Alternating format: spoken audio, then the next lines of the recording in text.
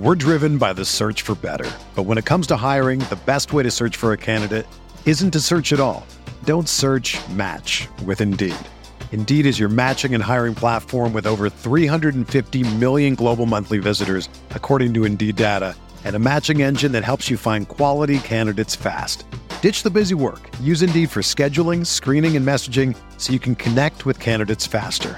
Leveraging over 140 million qualifications and preferences every day, Indeed's matching engine is constantly learning from your preferences, so the more you use Indeed, the better it gets.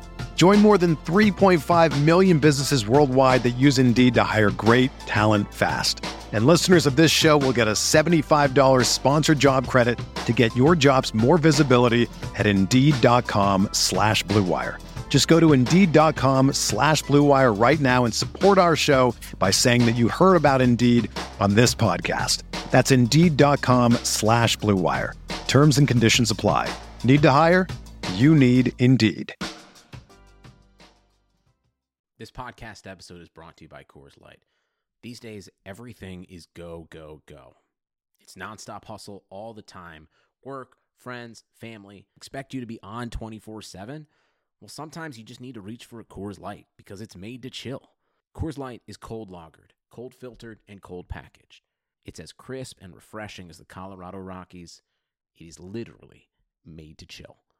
Coors Light is the one I choose when I need to unwind. So when you want to hit reset, reach for the beer that's made to chill. Get Coors Light in the new look delivered straight to your door with Drizzly or Instacart. Celebrate responsibly. Coors Brewing Company, Golden, Colorado. This is Greg Olson, inviting you to check out my new Blue Wire podcast, TE1, where I interview tight ends throughout the history of the NFL who have helped revolutionize the position. TE1 is presented by the Chevy Silverado. The Silverado is all about grit. It's strong and dependable, exactly like playing tight end. Just like the incredible players we sit down with on the podcast, the Chevy Silverado is in a league of its own. Strong, advanced, and dependable. Download TE1 today, wherever you listen to podcasts. What's going on, folks? Welcome to Striking Gold, your 49ers podcast on the Blue Wire Network. This week's episode is sponsored by Pepsi and Indeed. My name's Rob Louder. I cover the 49ers for you guys right here on Blue Wire. And joining me tonight, same guy as always joining me, my co-host, former NFL defensive back, Eric freaking Crocker. How you doing, brother? Man, I guess I'm doing good. You know, I had to do some deep soul searching after the 49ers loss. I ended up getting extra workouts in. I work out every morning, and then I went back again, and I just had to really just get my mind right, get focused for the podcast, and yeah, it's been a rough 24 hours. I'll say that. Man, it's like overreaction. I mean, I'm just going to call them reaction Mondays because everybody calls them overreaction Mondays. And I can guarantee that a lot of these things that we're seeing out there are definitely overreactions. But man, what exactly have you been seeing? Because I mean, we can kind of talk a little bit about what we both kind of seen on Twitter. Then kind of just your take on it, or your just take on the loss and kind of what you foresee in the next few weeks. I've seen a decent amount of comments, and you and I have talked about this so many times, and we know where each other stands on it pretty much. But I've seen people that are just up and ready to move on from Jimmy Garoppolo. Week 1, I'm done. Give me somebody else. Put Nick Mullins out there. We're good. Yeah, and damn, that. Obviously, I've seen a lot of that, and I'll say this, and not to both of us by nature are optimists, but I'm looking at it and I just look at things from, I guess, just a different perspective than most other people. And I just look at it as it was a bad game. and that's it. Yeah, obviously you would like to see him come out and be sharp and be on point. He wasn't. Underthrew, a ball to Kendrick Bourne. Now, if you remember last year, week 1, he wasn't sharp either. And I don't want to give him a pass for this performance. It sucks even more when you lose. But, there was no preseason. I'm watching the Steelers and Giants right now. You see Ben Roethlisberger, obviously, I mean, he hasn't played in a year. Rusty. I watched Tom Brady yesterday while the 49ers are playing. Rusty. I was watching quarterbacks around the league. Rusty. And I don't want to give them a pass, but I think there is something to the fact that there was no preseason. This is their first live action. Like, this is the first time where it's like, damn, I can get hit, you know? And if you haven't even gotten a taste of it, like not even in preseason, you're kind of sped up a little bit in your head. And I think we saw a lot of that around the league. Now, I know most people probably, focus more on the 49er game and maybe didn't watch a lot of the other games, but I thought there was a lot of really up and down play around the league. Now, you might look at numbers, and just like you look at Jimmy Garoppolo's box score, and this box score looks great. Like, it looks good, Right. Over 100 quarterback rating, 275 yards, whatever it was, 2 touchdowns, no picks. You look at that, and it's like, well, he played solid. But when you watch the game, you see all the little, I missed that throw. And that was something I really saw around the league, where you're going to look at box scores and they might look fine, but guys were missing throws.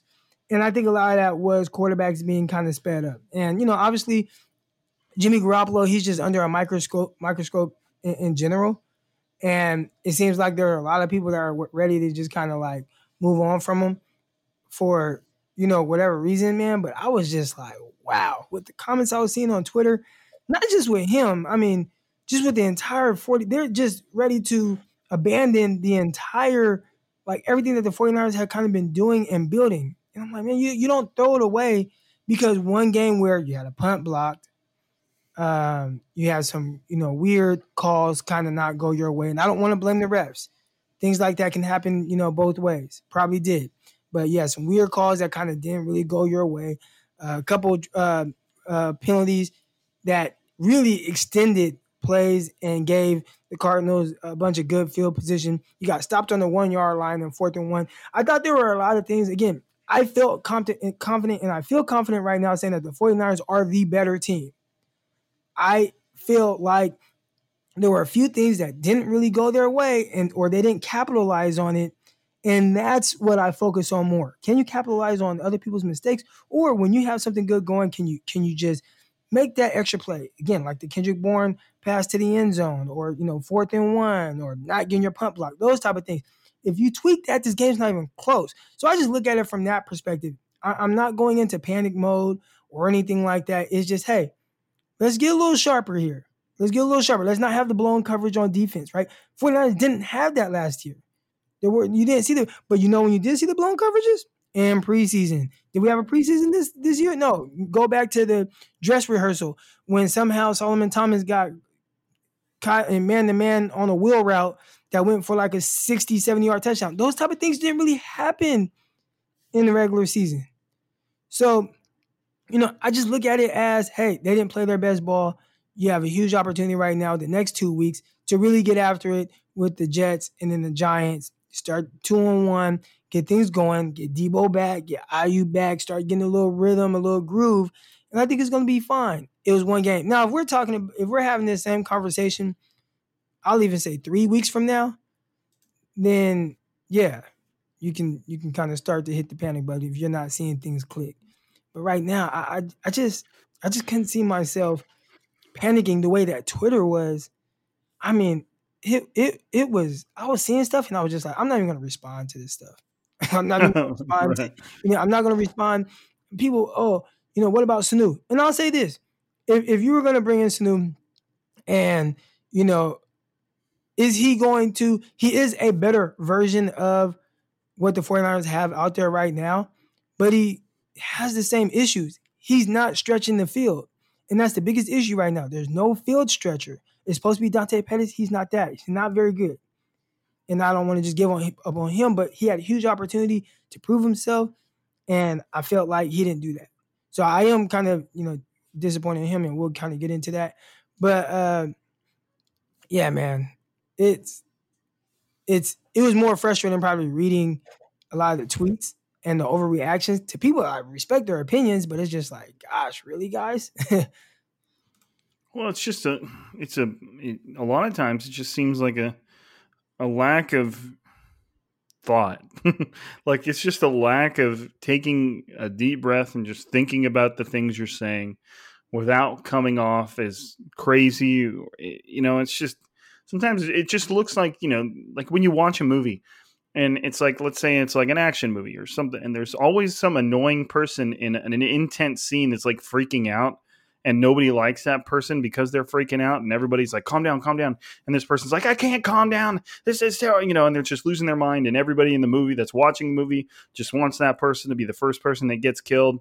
And all, like, that's, to me, is like what a lot of 49ers Twitter was today. Like, all these people that are just, I'm not saying I want you to get killed, I'm talking about a movie, but like, all these people that are just so intensely overreacting to the first football game of the year that obviously went horrible. And like Crocker said, like, if the punt doesn't get blocked, I mean, assuming the 49ers defense generates a stop when the ball is actually punted, that punt doesn't get blocked, which was essentially like a punt 6 because they scored on the next play. Like, you win the game. If they score on 4th and 1, which from one angle, it looked like Raheem was able to get the ball across the line, but the refs couldn't see it. I don't blame them. You win the game. Like, it was they lost by 4 points to a team that we knew was going to be game. And to me, it just, there were definitely some bad things. To a team that challenged them twice last year. Like, it right. wasn't really like a gimme. I think the most frustrating part to me is the opportunities were there. I think the crazy thing is the overreactions via Twitter. And again, I'm not saying that there aren't things that I want to see the 49ers improve on. Definitely, there are a bunch of areas I feel like they can improve on. But I'm not willing to abandon everything, including the quarterback, Jimmy Garoppolo, which, okay, he was off. All right, he had an off game. Like, do better next week. And I think that should just be the conversation, not, oh, Kyle clearly doesn't trust him. Look, they're not pushing the ball downfield. Well, yeah, like, who are they supposed to push the ball downfield to? Who? Unless you dial up for George Kittle, but he got down towards ACL and was trying to chill. And the Cardinals were bracketing them. You know what I'm saying? So it's like, who's gonna stretch the field for you? Like, those are things that, you gotta have your guys, and you have to at least have either Debo or Ayuk out there. Just to give the threat of somebody that can go deep. Because the guys. So you're telling me that, like, if they don't have their two starting receivers, their two best receivers out there, it's kind of like a big deal, or? I mean, yeah, I mean, those are the two best for a reason. And I don't want to crown Ayuk like just as being just the second best because he hasn't even played a game yet. But from all reports that I'm hearing, and this is where I'm putting a lot of stock in. I want to say it was Mayoko or Barrows, where they're saying that was the most active they've seen from any rookie in their entire career. I think it was Mayoko because he's been there a really long time. He said that was the most impressed he's been by a rookie receiver.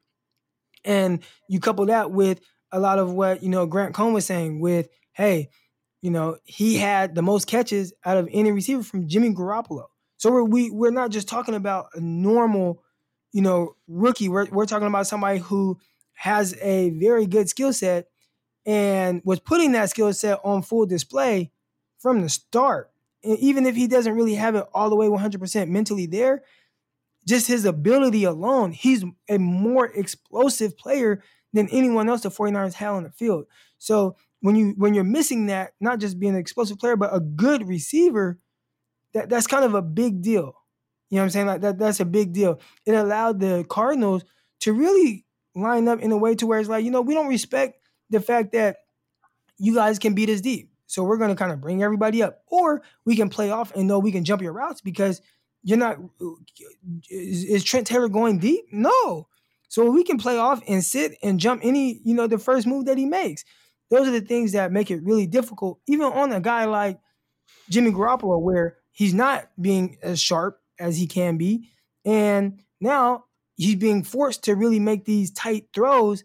And he wasn't – and Jimmy wasn't that guy yesterday. So, I'm pretty sure he will want to see a guy that's a little bit more explosive in and out of his breaks, get the rock or, be out there. I'm not going to kill everybody let's just see what they do next week. You play the Jets. That's a nice get back on track game, and that's just a game that you have to win. Right. But anyway, I think we've done I think you did a good job covering kind of like the general, how at least both of us feel that the general thought process should be right now. Because I think a lot of people just need to take a step back. So we're going to move on because me and Crocker talked beforehand. If we're going to pod like 3 or 4 times a week, we know that we need to be a little quicker with our thoughts. Like we're going to try for our own sakes. I know a lot of you guys have said that you like listening to the longer podcasts, which is great. And I'm sure there will be plenty of times where we do go longer, but for our own sakes and for that of our significant others, we're going to try and be a little shorter with our pods. That way, the increased productivity doesn't necessarily have some sort of negative impact. So, a lot of you guys out there know what I'm talking about right now. So anyways, I'm going to briefly, before we get to some words with our sponsors, I'm going to briefly go over some of the things that Kyle Shanahan said in today's press conference. And one of the first things I will mention, just because it kind of blends in with what Crocker was just saying, not only were the wideouts not the starting wideouts, both the starting wideouts are hurt and weren't out there, but Shanahan even said that the wideouts weren't even a huge part of the game plan going into it. So whatever non-activity you saw from the wideouts, that could have contributed to it. I'm not saying that that's the only reason that they weren't productive, because that's Garoppolo's also a factor in that, but he did say that. But anyways, so the first thing he covered. Also, just to add to that real quick, those guys, all those receivers out there are like 4th and 5th options. So you can't like game plan something around them. I know like Kendrick Bourne, right? Everybody, justice for Kendrick Bourne hashtags. Like I like Kendrick Bourne as a 4th option. He, when I have Debo out there and, last year Emmanuel Sanders and I have George Kittle, and then Bourne's on the field, yes, like he can do well with in that mix. But when you're not going to game plan around Kendrick Bourne, you're not going to game plan around Trent Taylor. Like, you know what I'm saying? Like you're not going to do that. Now you can game plan around Debo Samuel, and you'll know how he's going to fit in Ayuk, and then a guy like Kendrick Bourne or Trent Taylor or whatever can be the next guy after that. But if I don't have if I don't have Ayuk or Samuel on the field, hell no, I'm not game planning I'm not doing my game plan around Kendrick Bourne and these guys. And that's no disrespect to them. I like Kendrick Bourne. I like Trent Taylor. I like them for what they are. They're solid 4th and 5th options. But that's not good. You're not going to scheme a game plan around them. So that's kind of what I take from that. Yeah, no, and that's 100%. Like, yeah, you don't go into the game planning process saying, okay, like this is Trent Taylor's game right here. Like, let's just, no matter what we do, let's just feed Trent Taylor the ball. And maybe there will come a time for that, but that's not right now. So, in addition, the first thing that Shanahan covered right off the bat was he said that George Kittle has a knee sprain. They don't consider it to be serious, but he also wasn't sure if he was going to be able to go this weekend against the Jets. So we'll see. At the same, it's not serious. It's not something that he's expected to miss weeks. They're just not sure how much he's going to be able to practice and what his status will be for the game. So. And that was unfortunate. It was kind of just a play that had a whole bunch of factors going into it.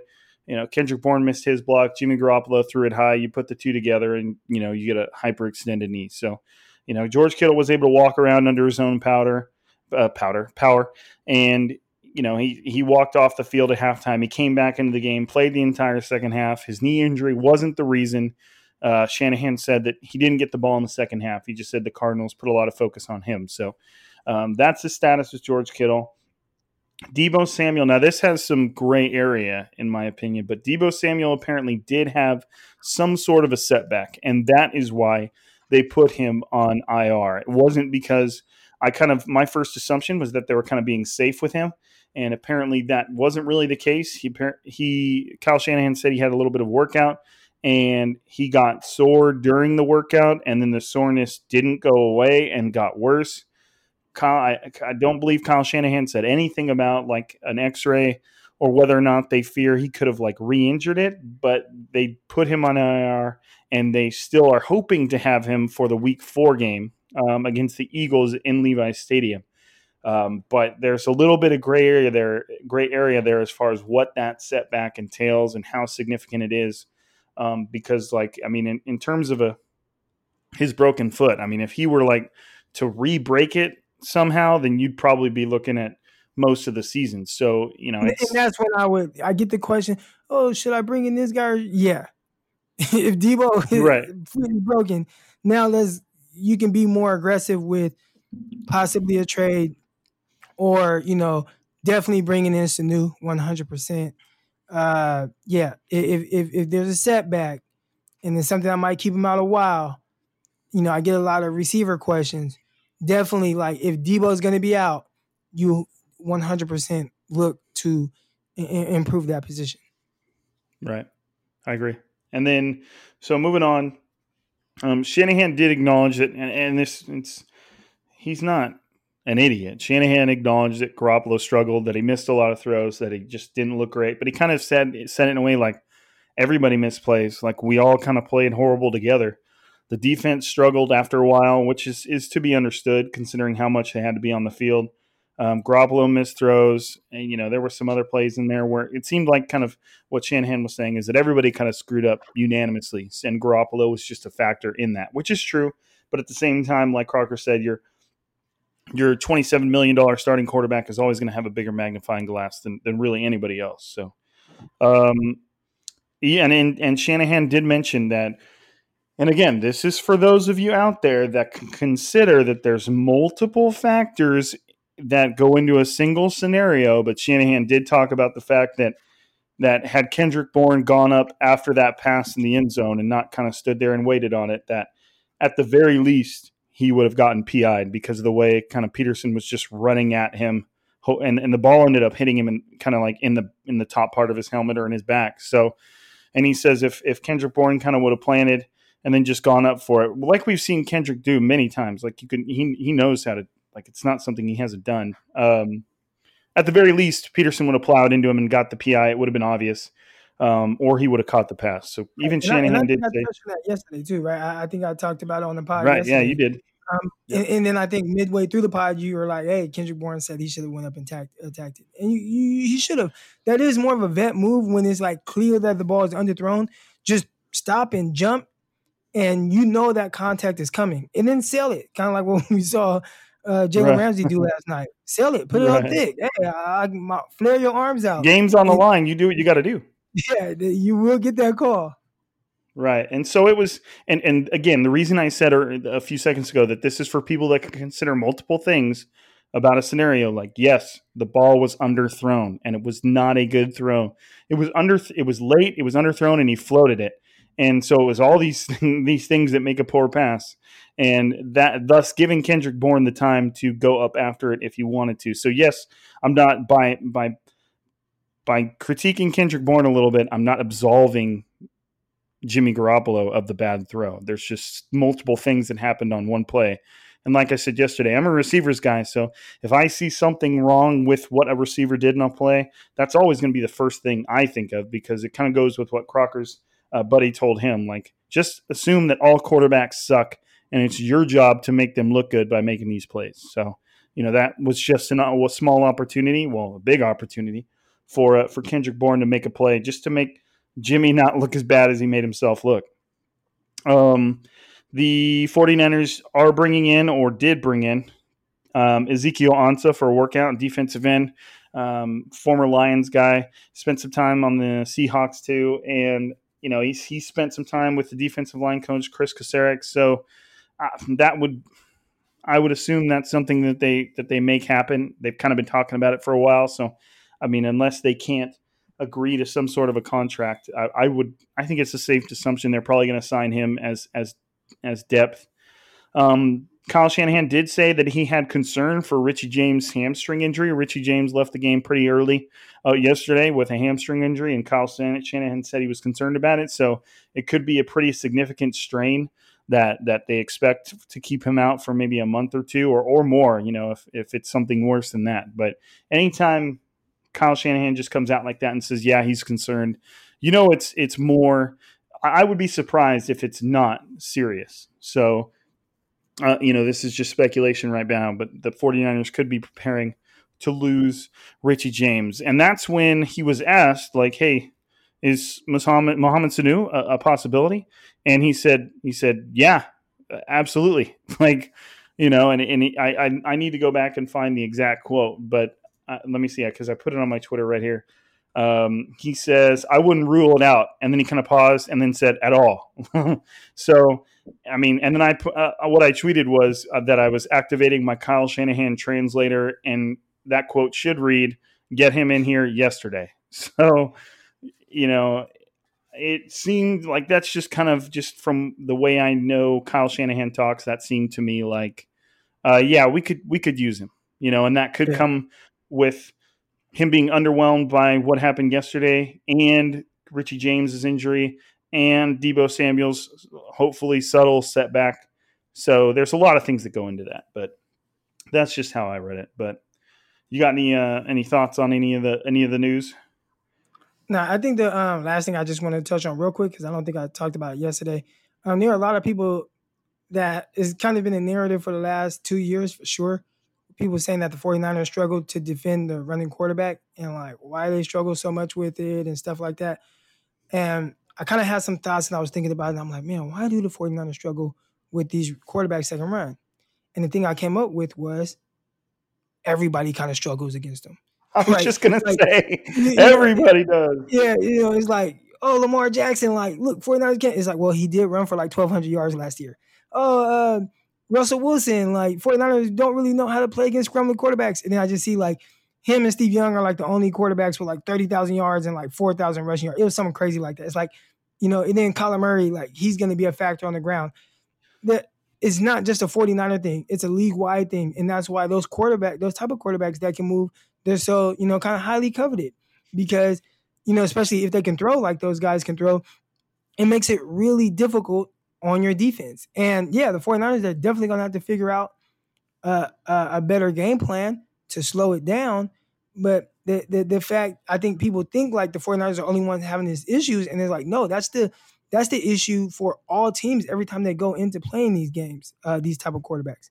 So that is one thing where I'm like, okay, yeah, 49ers, you got to figure it out. But I hear, I see it on Twitter or I hear, it on podcast, and I want to be like, hold on, like a lot of teams are having the same type of issue. Hell, I just saw Ben Roethlisberger run for like 15 yards, so it's like, it's tough. It's tough accounting for a quarterback that can run. And that's kind of my last thing I want to say about it.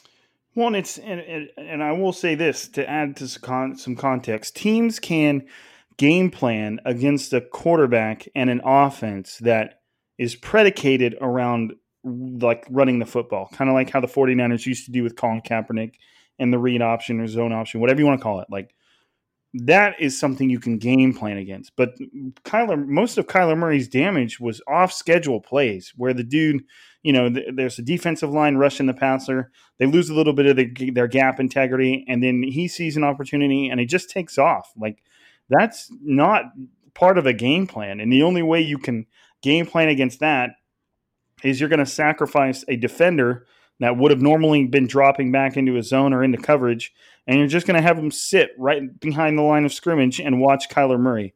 And even then, you're still talking about a Kyler Murray who obviously is very shifty and very quick. And there's no guarantee that the defender that you've now sacrificed to do nothing but spy Kyler Murray is even going to be able to tackle him when he does run, because Kyler Murray's a freak.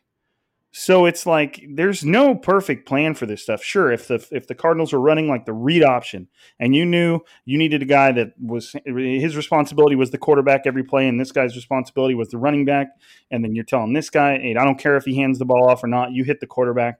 Yeah, sure, you can do that. But that's not what was beating the 49ers yesterday. It's the off-schedule plays where you've got guys dropping 15, 20 yards into coverage and there's a lane is created for him to run. And he does. There's not really a solution for that in the NFL. It's just the problem with, like Crocker said, the problem with running quarterbacks. Yep. That's the problem. So It's tough. It's tough. They stress out. They stress out any defense that they play against. And yeah, 49ers, they're gonna have to figure it out because you see it 4 times a year in your division. Yep. It's yeah. That's a good way to put it. So when we come back, I mean, we're going to get a couple words in from our sponsors. But when we come back, Crocker and I are going to go over our winners and losers from the 49ers opening season loss to the Cardinals. We'll be right back.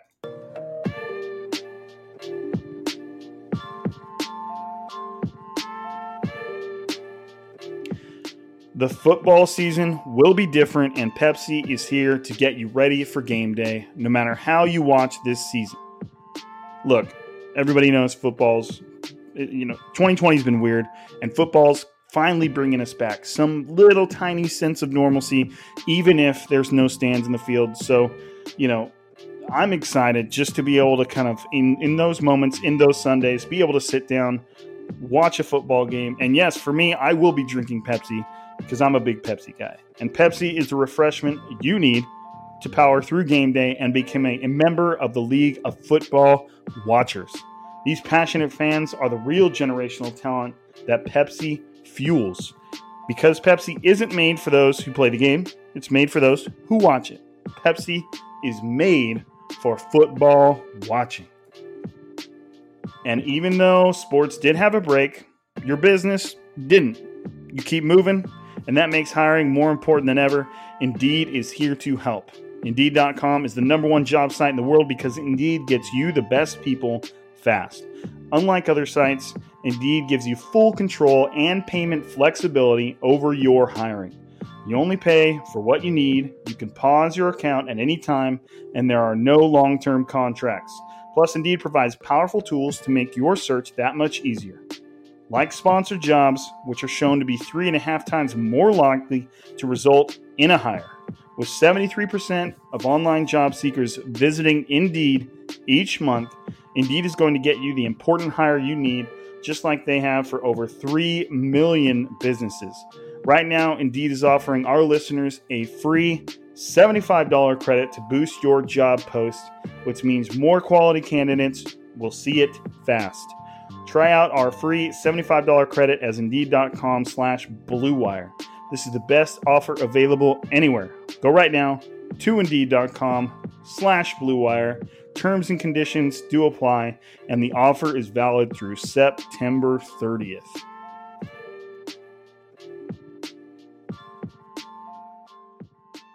Okay, winners and losers time, and I do think that some of you guys will obviously have some idea of who we're going to say. Now I can tell that with Crocker's options, he did try and kind of switch it up, talk about someone that we may not have talked about as much, and I appreciated that. But yeah, so we're going to start off with the negative. We're going to start off with the losers, and then that way we can, any cliche kind of end on a positive note. Crocker, why don't you tell me? And I'm going to preface this: winners and losers is kind of like I guess it's kind of a brash term. Like, just losers for the week. We don't mean that these guys suck and they shouldn't be playing anymore. Like, people that struggled in this week's game, people that were a non-factor, those are our losers. We're not actually calling them losers as people. It's just what we're calling it for now, folks. So don't get upset. Anyways, Crocker, who's your first? Dante Pettis. And, for reasons I said, earlier, you have an opportunity here to show, hey, this is why I should be on the field. And, you're working hard, you're putting in all this work in the offseason, and the results were a goose egg. I think I kind of have an issue with that because, you have to take advantage of the opportunity. And when you don't, I get it, the game plan wasn't surrounding the receivers, but just, one target. Okay, like if you're beating guys, hey, Jimmy, I beat this guy on this, or I'm beating him on that, or I'm getting open on this. Talk to him so maybe he can come looking for you. But just zero catches, and you're out there for an entire game. You're just running around. To me, he was definitely my main loser. Well, I think the next guy was a big loser as well. But yeah, man, like that just can't happen. That just can't happen. And now, they're gonna possibly, sign somebody or bring somebody in because you were just completely non-existent. So obviously I haven't seen the all 22 yet. Maybe he was beating guys, but if you were, then go tell Jimmy so he can like focus on you and look for you, and Kyle can draw things up. Be a little bit more, voice your opinion on this. And that's what the guys that are really good, that's what they do. Yeah, and I'm watching right now that one rep that everybody's getting, that Dante Pettis is one target on the game. Jimmy Garoppolo hits him on coming like a deep post that crossed the field, and it was going to end up, it was like a post from the slot, so he ends up kind of almost catching the ball where you would normally catch it if you were running like a corner from the right side over near the pylon, and the ball is overthrown.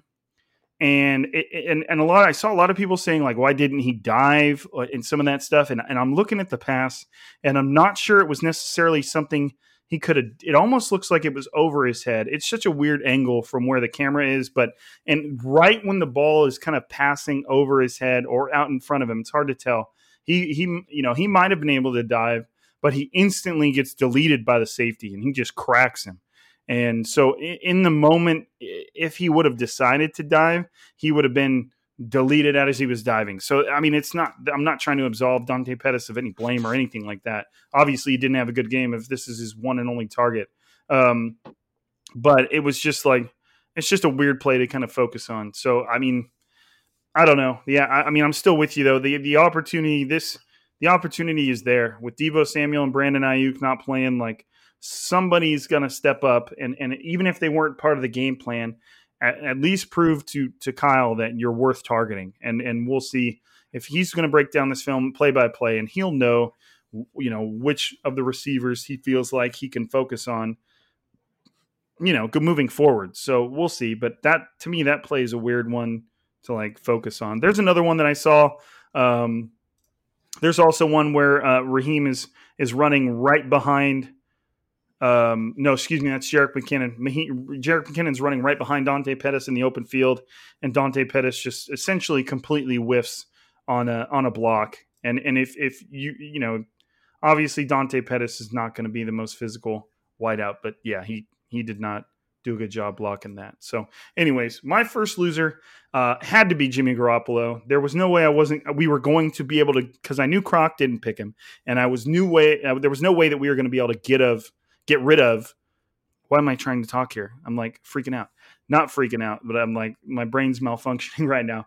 There's no way we were going to be able to get away with not including him. That's what I was trying to say. And it was just not the type of performance you want to see from a guy who's, he's been with the 49ers for essentially 3 years now. This was his after taking the team to the Super Bowl in his first full season as a starter. This is the type of time where you feel like you want to start seeing like a veteran presence under center, somebody who knows the offense, somebody who knows where to go with the ball, somebody who knows the timing of these throws, somebody who just kind of generally, can command the offense. There should only be one person on that field that knows the offense better than Jimmy Garoppolo, and that's Kyle Shanahan. And there were times where it just didn't seem like Jimmy Garoppolo was all that confident in what he was doing out there. And he missed plenty of throws. We've already talked about the one to Kendrick Bourne that he just let float in the air, and it was underthrown to a guy that got open against a really talented defensive back. And then you had the one to kind of seal the game shut, or it did seal the game shut, where, Trent Taylor, they needed 5 yards. Trent Taylor ran a good route. I think he ran it like right around 6 yards, 5 to 6 yards, a little out route. The route you would ask somebody like Trent Taylor to run, and Jimmy Garoppolo was late on the throw, which to me, that's what I'm talking about when I say like these are the timing throws and the knowledge of the offense where you'd expect a guy to just make that throw knowing right about where Trent Taylor was going to be or was supposed to be, and can put him on him. Instead, he kind of wants to see Trent Taylor open, and he doesn't throw the ball with any kind of velocity. And Trent Taylor was open, but it gave the defensive back time to cut in. And he missed so many other throws. He kind of left Kittle hanging out to dry there on that one. And it wasn't a crazy pass, but it was too high for a pass that's simply just turning and throwing it out there. And, he missed some other opportunities. There was one point where he lost control of the football, and it looked like he was just freaking out in the pocket, like just moving all around all funny. But in reality, he almost just dropped the football. And so there was just so many little times where it looked like everybody was rusty, and Jimmy was maybe nobody was more rusty than Jimmy. So, I mean, there was no way we were going to be able to do a winners and losers without me talking about Jimmy Garoppolo. So, I mean, he did have a bad game. Everybody in this sport has bad games. Like, y'all need to realize that. The best players in the NFL have bad games, and that's not an excuse for Jimmy Garoppolo. It's just the reality of things. And I don't feel like you need to think the world is falling when Jimmy Garoppolo has a bad game, because you're perfectly happy when he has the good games and everybody's all fired up. But you need to be able to handle the bad games as well. And if those bad games start to obviously outweigh the good ones, then that's when that's when it's time to make changes, and that's when it's time to think about other things. But that's not right now. Like, just chill out a little bit. Dude had a bad game. We'll see where it goes from here. What about your next loser there, Croc? Yeah, my next loser, Dee Ford. And I haven't looked at his stat line. I'm actually going to look for it right now. But he was just kind of out there like Dante Pettis, just running around. I saw zero like impact plays at all. Like, there was no pressure on the quarterback. Was he flushing the quarterback out of the pocket? Again, I just kind of watched the game, and just kind of like as a fan, not as like someone that was kind of gonna talk about him on a podcast, but just from a fan's perspective and just watching the game, he was non-existent. And you're counting on a guy like him to generate instant pressure, and he definitely didn't give you any of that. I saw Bosa flying around, flashing left and right. Didn't get the sack, but definitely was you felt his presence. I didn't feel the same thing from Dee Ford. And I'm looking up so it looks like he has three tackles, one solo and a half tackle for loss. So, I mean, Kerry Hyder had, more production. It is, you need more from that, from a guy that you're paying good money to Dee Ford, and you would expect him to have a little bit more, feel his presence more than what you did. Right. Yeah. And I don't have access to like Pro Football Focus's more advanced stats, but he didn't have a good grade. In his first game. In this game, he had a 59.1. And again, if Pro Football Focus isn't your thing, that's fine. But all they really had him for was one solo tackle and one assist, and that's it. Whereas as Nick Bosa was a little bit more. Obviously, not a little bit more, a lot more of an impact. So my second Nick Bosa wasn't like more impactful in the sense of the box score. You still felt his presence on the field. You still saw him. Oh yeah, 100%. Chasing guys, flushing them out the pocket, on the ground, trying to grab a leg. Like you just kept seeing Nick Bosa. And with Ford, it was like we need more out of our big our edge rusher that you're paying a ton of money to. Right. And for my second loser, I ended up going with Quan Alexander, who I saw, becoming a victim of bad play multiple times throughout the game. The one he just didn't seem like he was really in it. And there was one at one point it was along the Cardinals sideline. He initially dropped into coverage and was kind of in like his zone in the flat is what it looked like. He could have been in man, but in anyways, his man was kind of near the flat. And then Kyler Murray started escaping the pocket to Alexander's side. And Alexander initially started to come up to like kind of pursue Kyler Murray. Kyler Murray committed to running and then was well beyond the line of scrimmage, maybe 2 or 3 yards. And then Quan Alexander, out of nowhere, just turns around and goes back to covering his guy when Kyler Murray is running right at him. Like Quan Alexander now has his back to him, and he's like, it's almost like he ran away. Like obviously that's not what he's doing, but he had such a bad feel for where he was on the field versus what Kyler Murray was doing. I believe that, I'm gonna check my Twitter just to make sure I've got it, but I believe it was on like a 3rd and 17, and Quan Alexander just completely misread what was happening and ended up just allowing Kyler Murray to run right by. Yeah, it was a 3rd and 17. And Kyler Murray scrambled right at him. And for some reason, he thought he still needed to be in coverage and allowed Kyler Murray to pick that up. It was just like and that was on the drive that I think it was it was the drive to give the Cardinals their first lead, I believe. So it was just this inexplicable from a guy who's been in the league for a while, who's kind of like their veteran linebacker. And it just, I could not explain what was happening. I was just looking at it like that. I looked around the room. I was like, did I just see that? Like, is that really what just happened? And it was just such a bad play. I could not get it out of my mind for a while. It was just rough.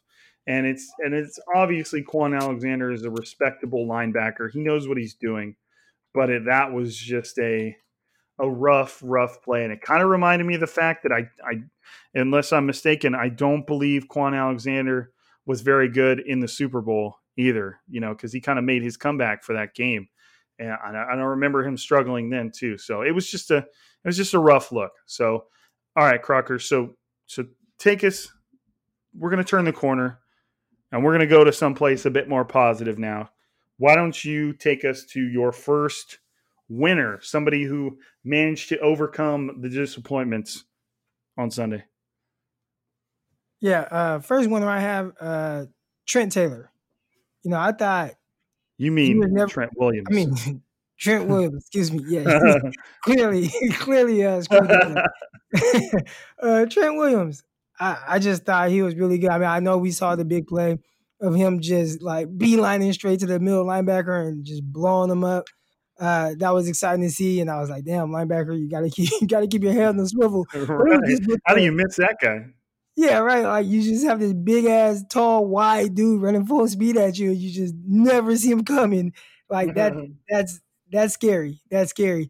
But just the way he was moving on that play, I just thought, man, he looked really impressive. And I never looked at a play or a replay or anything and was like, oh man, that was bad by Trent Williams. And I think his PFF score kind of reflected that.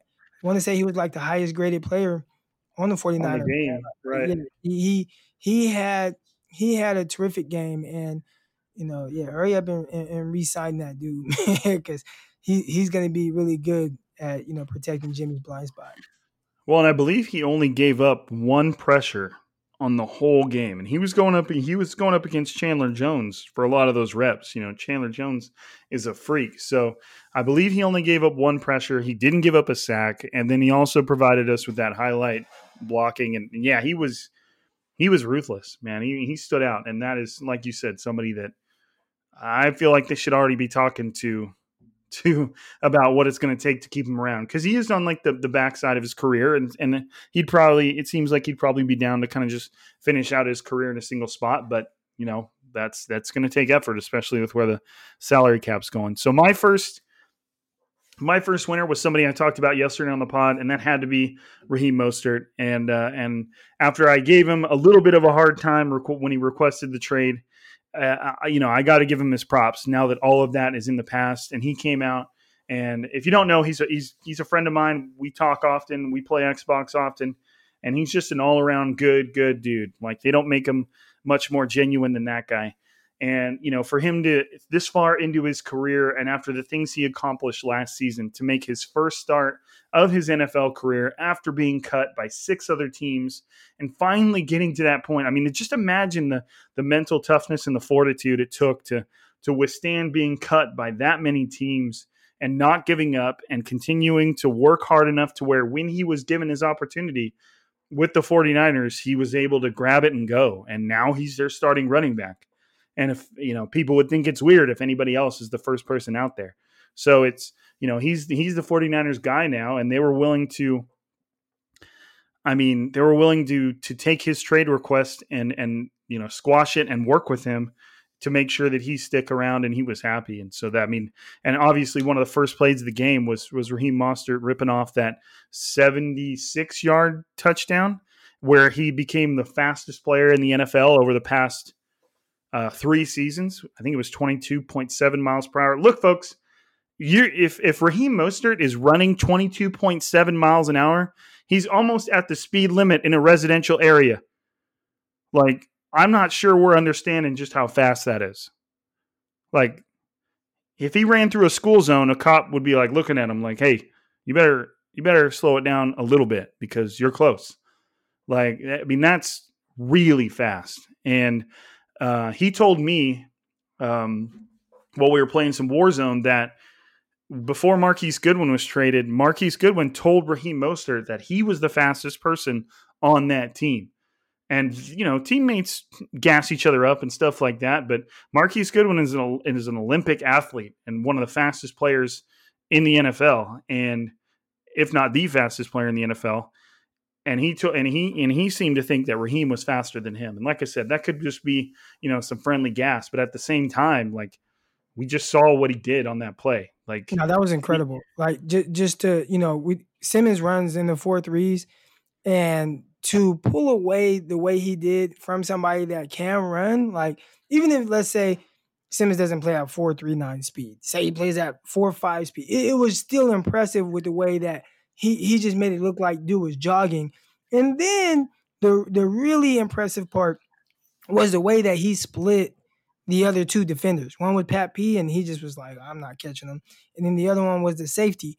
We talk about how he kills angles.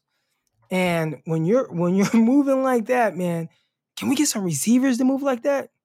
Can we get some receivers that can kill angles like that? You know what I'm saying? Like that was something I was like, dang, that's really different. And we've seen it on a numerous amount of runs where he's killing angles, a lot of them even in the goal line where, you know, inside the 10, where he kind of just hits the hole so fast, guys end up running into each other while he's running into the end zone. But this was one of the first times where I was able to see it just like in the open field where it's just like I'm killing angles and running away from somebody that ran in the 4.3s, and you guys have no chance of catching me. We're talking about a pass that was maybe traveled 8 yards in the air.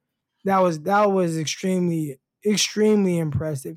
And another thing I really like, you know, he didn't have his best game like on the ground, but I like how they didn't go away from it. You know, he had like 15 carries for 50-something yards, maybe one of his lower, you know, yards per carry, but they kept pounding it and pounding it and pounding it. And I really kind of like appreciated that part of it, because with somebody like him, with his ability, the more you give him the ball, he's liable to break one of these. And, you know, I think in the next game, even if it doesn't start off where he's not getting these big chunk plays, there's going to be some runs where he's going to be a one missed tackle away from scoring. And it's I bet money that is going to happen. Yeah, no, it was just an absolutely freaky display of speed. Like, you just don't see that often. It's just there wasn't a player in the NFL that was catching him, even if you let them start sprinting right along with him, let alone a defender that has to adjust what the direction they're running to try and account for him. Like, there was just no way. Like, it was just a ridiculous speed. And, you know, and that's why they, you know, that's when you're running fast when you say, hey, you just ran faster than any NFL player in the last 3 years with the ball in your hand. Like, congrats, bro. Yeah. You're being told that you're the fastest among these freak athletes. Right. It's hard to, and I'm not the one to do it, but it's hard to put into words just how impressive that is. So, okay. So I got Raheem. Who's your next winner, Croc? Javon Kinlaw. You know, he was someone that, you know, according to PFF, he graded out well. But even outside of that, there were some things, you know, obviously grumbles about him not being a good, you know, pass rusher. And, you know, he's more of a run stopper, you know, type guy right now, only a 2-down guy. And that was how they used him. They used him on like first and second downs in obvious passing situations. He wasn't in there. But when I first noticed him, I was just like, man, let me watch Javon Kinlaw on this play. Like, and sometimes I do that. I don't know if you do that as well, but sometimes I'm just like, let me watch this guy. And I watched Javon Kinlaw, and he just immediately beat either the center or the guard right off the ball. Boom, just hands, nice pass rush move, went right by him, and forced the quarterback to get rid of the ball right now. And I was like, wow, that was really good. And I tweeted out like, man, like Javon Kinlaw on that second down, like he really, just beat the guy immediately. And then later I saw him. It was a run play where I was just watching his effort, man, and I'm like, man, like got in there immediately. Running back went one way, changed directions. He's over here chasing him, and just the effort. And I saw another play, effort, and I'm like, man, I like what I'm seeing. Obviously, you want him to be, not saying be what Buckner was, but a guy that eventually turns into a guy where you don't have to take him off the field and pass obvious passing situations. But just the little sample size I did see, I was impressed with that. Where I'm just like, okay, that's good. That's something to build off of. Now let's see, where is he going to be after the first quarter of the season? The only thing Javon Kinlaw needs to do right now is give the 49ers a reason to keep him on the field, and that can mean any number of things. But, right now he had his first game as a pro was good enough for the 49ers to not have to consider him not being on the field when he was supposed to be on the field, if that makes sense, and he's going to start, he's going to be a rotational guy in his rookie year. And that's kind of how Armstead was when he started. But it's going to be a matter of that if he plays well enough, then those snaps will become more and more frequent and he'll spend less time off the field. And that's all he needs to do is make sure that the 49ers don't have a reason to take him off the field. And from what I saw from Sunday, like they don't have a reason, and that doesn't mean he's going to get all the snaps, but it means that, when he's in there, the 49ers feel good about his place. And for a rookie, that's all you can do is do that and continue to sponge everything in and keep it going.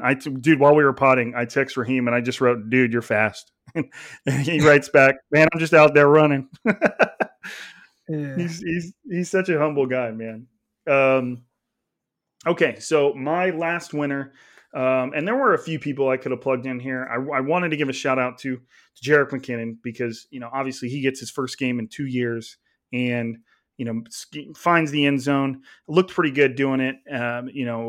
He was a factor, which is a huge deal for him after he said he woke up that morning and just shed a little tear because he was kind of finally going to get to play in a football game. And so you got to feel good about that. But that was me cheating a little bit. My second winner is Nick Bosa, because he's going to go throughout this season, and he's no surprise to anybody anymore. He's going to be considered by defensive coordinators, as offensive coordinators, as a premier rusher. Like, he is going to get the attention that any other premier edge rusher in the NFL will get. Nick Bosa will get. Like, he's already established himself that he is to be taken seriously.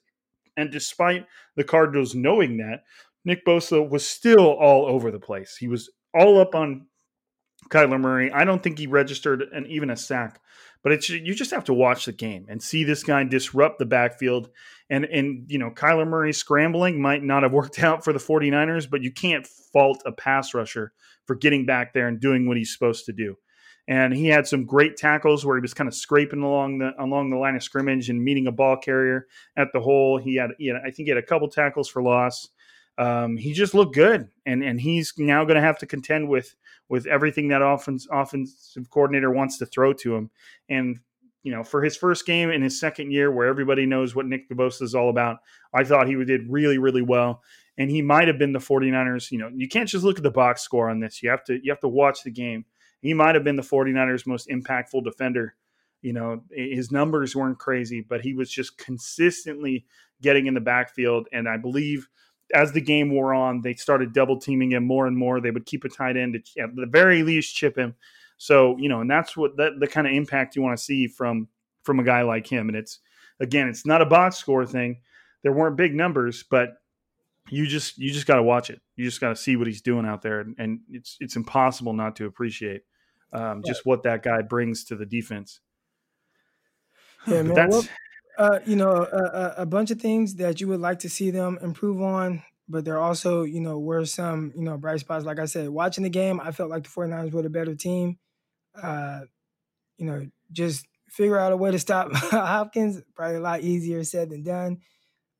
Figure out a different game plan to, spy Kyler Murray. And, when there's plays to be made, you got to make them. And, I think with that one, I'm really pointing and talking right to Jimmy Garoppolo. So, yeah, got to be a little bit better next week. And, hopefully, yeah, they do it. I'm really high on the 49ers. So they'll probably come out, blow the Jets out, and then people will just start, stop panicking. Oh, no, I'm sure the Jets are just a little, they had their own struggles, but they're not going to be excited about the fact that the 49ers had like a get-right game to open the season. And they're next on the schedule, and you're going to have a pissed-off team that just left the Super Bowl that had a horrible Week 1 game. And if you're going to be an optimist, then just look at it like the 49ers got the Falcons game of last year out of the way early. And I have a hell of a lot more respect for the Cardinals than I do the Falcons as far as what they bring to the table. But they got, if this team is to be contended with, and if this team is what we think they are, then they got their get right, what the hell are we doing game out of the way in Week 1. And now they can go into 2 very, very, very, very winnable matchups against the Jets and the Giants and reestablish what they're supposed to be. Great teams beat the hell out of bad teams. And that's what we should see over the next 2 weeks. And if we don't, then there's more to talk about. But that's kind of, if I had to lean one way, that's what I'm thinking. So I think we're good, man. You good? You good, Croc? Okay. Hey, remember, we're kicking it up here at Striking Gold. I mentioned it yesterday with Kevin Jones, but Crocker and I are going to be in here a lot more often. Tomorrow, we won't pod tomorrow, but we'll probably between tomorrow and Wednesday, we'll put out calls for mailbag questions. And then on Wednesday, we'll do our mailbag episode. And we're going to try and do those every week. As long as you guys send in some questions, we'll do them every week.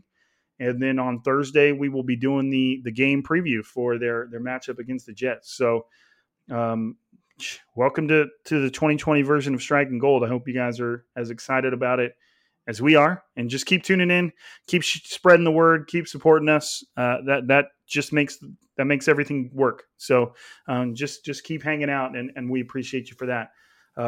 Hit us up on Twitter. You should know where we are by this time. Let us know what you thought of the episode. If you have your own winners or losers and stuff like that, just feel free to hit us up. We'll have a conversation with you. But for another week, this is Striking Gold, signing out. Peace. The wait is finally over. Football is back.